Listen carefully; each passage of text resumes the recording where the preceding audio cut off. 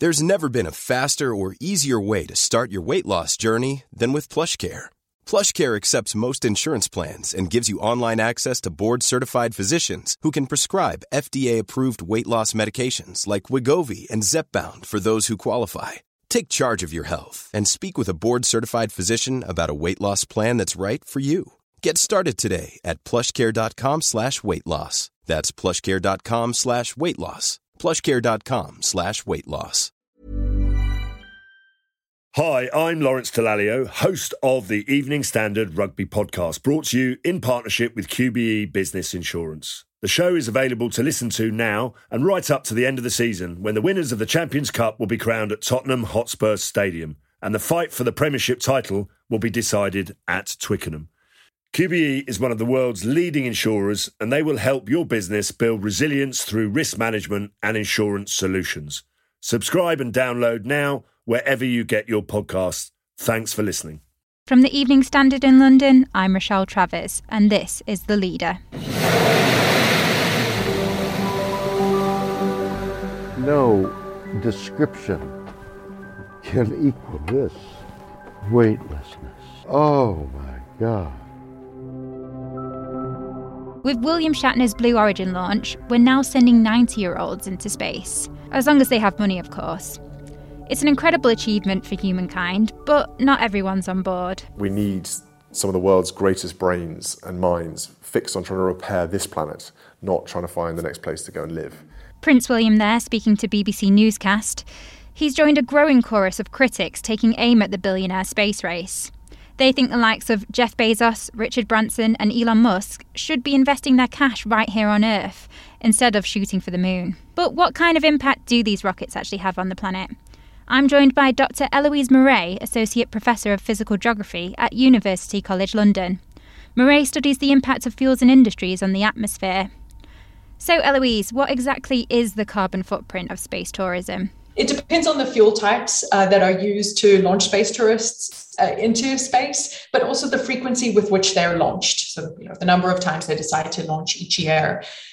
In terms of the kind of fuel, so the Blue Origin rocket doesn't use any carbon-based fuel. It uses hydrogen and oxygen, so it's not going to produce carbon dioxide when that fuel combusts.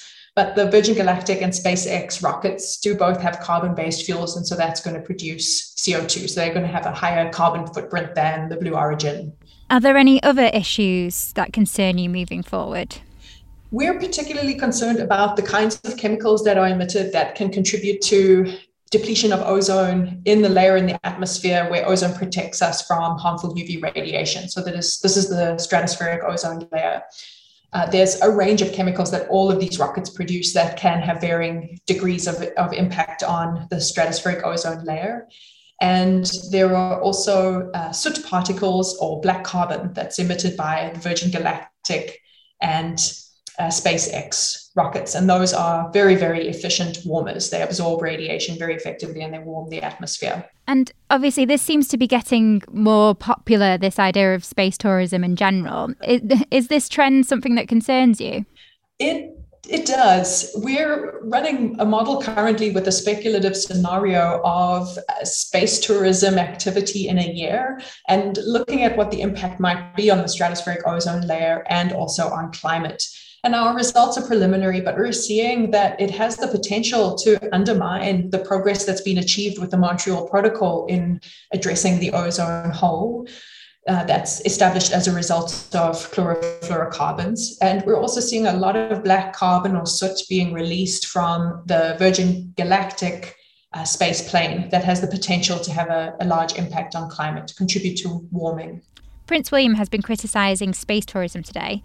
He said that entrepreneurs should be focusing on saving Earth rather than trying to find the next place to live. What do you think? I think, we have so many issues on Earth that we need to solve, and spending money on space tourism flights that really do just seem to be a PR exercise are a waste of money. There's far more important things that need to be done, that could be done with the money that they're spending to send people out into space. And I don't think any of the billionaires who are offering space tourism options have given a defensible argument for the science and research that can be achieved with their space tourism flights.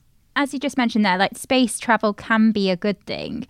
Is there a way of doing it in a more environmentally friendly way, do you think? I think environmental regulation certainly needs to be established, and it would have to be international. That would mitigate the most harmful kinds of mitigate the impact of the most harmful kinds of fuels on the atmosphere. We could potentially have regulation that could essentially target the kind of tailpipe or rocket exhaust emissions that are produced from very harmful fuel.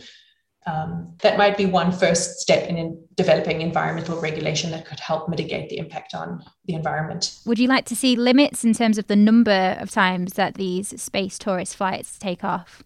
Yeah, certainly limits on the number, but also limits on the types of fuel that are burned. Perhaps we could also envision a scenario where the timing of these space tourism launches are designed to have the least impact on the atmosphere. And I think in order to do this, we do need to run scenarios with chemical transport models to determine what the best scenario is to mitigate the impact on the atmosphere. And that's it from The Leader. This podcast is back tomorrow at 4 p.m. Hi, I'm Lawrence Dallaglio, host of the Evening Standard Rugby Podcast, brought to you in partnership with QBE Business Insurance. The show is available to listen to now and right up to the end of the season, when the winners of the Champions Cup will be crowned at Tottenham Hotspur Stadium, and the fight for the Premiership title will be decided at Twickenham. QBE is one of the world's leading insurers, and they will help your business build resilience through risk management and insurance solutions. Subscribe and download now wherever you get your podcasts. Thanks for listening. Acast powers the world's best podcasts. Here's a show that we recommend. Kayla Tsinas. Kayla Tsinas. I'm Kayla Tsinas, and I have been training a global community of women since 2009. I've created a brand new podcast, Sweat Daily, to help you level up your life and reach your health and well-being goals. From fitness tips to food that fuels you, meditation to motivation, we've got you covered.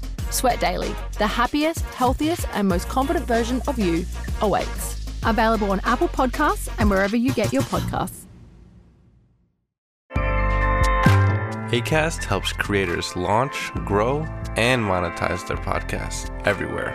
Acast.com.